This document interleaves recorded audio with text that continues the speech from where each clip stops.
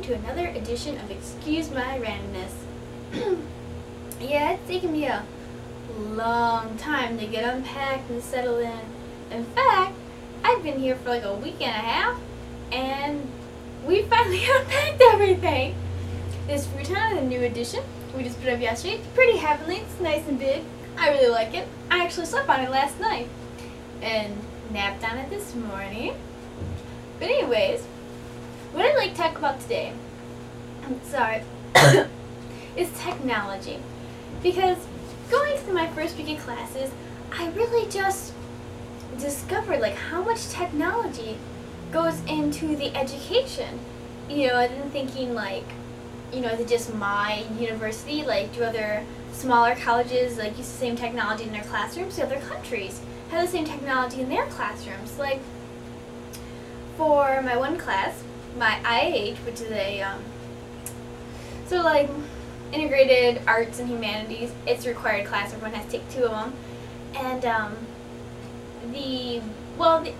MSU's website, like Angel, that's what it's called. It's probably some acronym for something, I don't really know. And like, if your teacher uses it, then your class will be on the screen, and then like teachers can post assignments, grades, stuff like that. So like and you can email through that. So it's just another like gateway for them to know stuff. And my one IH uses Angel, and we have online assignments every week. So I mean, like, you have to go to the Pacific website and do the questions, and you have between Wednesday and Friday to do it, or Friday, Wednesday to do it.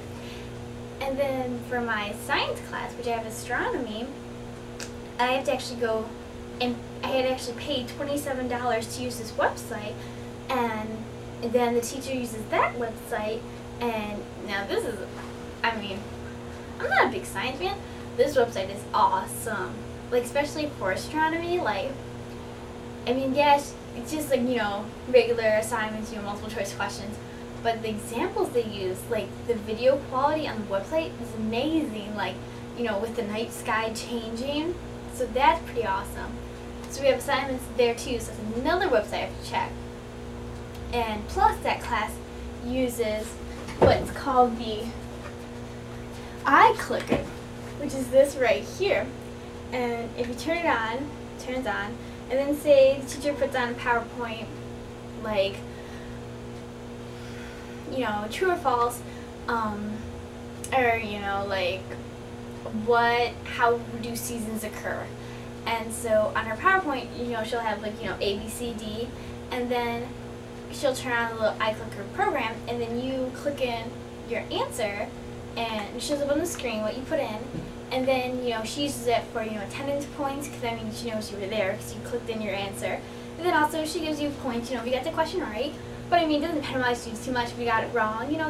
They're just, like, sort of review questions of, like, stuff she just went over. And then, for my astronomy lab, which is a separate class with a separate professor, I actually have the software I have to install on my computer. And it's called, like, Skygazer. And it's also, like, well, what it is like you put in the location, time of where you are, and it tells you what your night sky is. So we go outside after using the program, getting the coordinates and everything, then we can go outside, and can identify the constellations. So real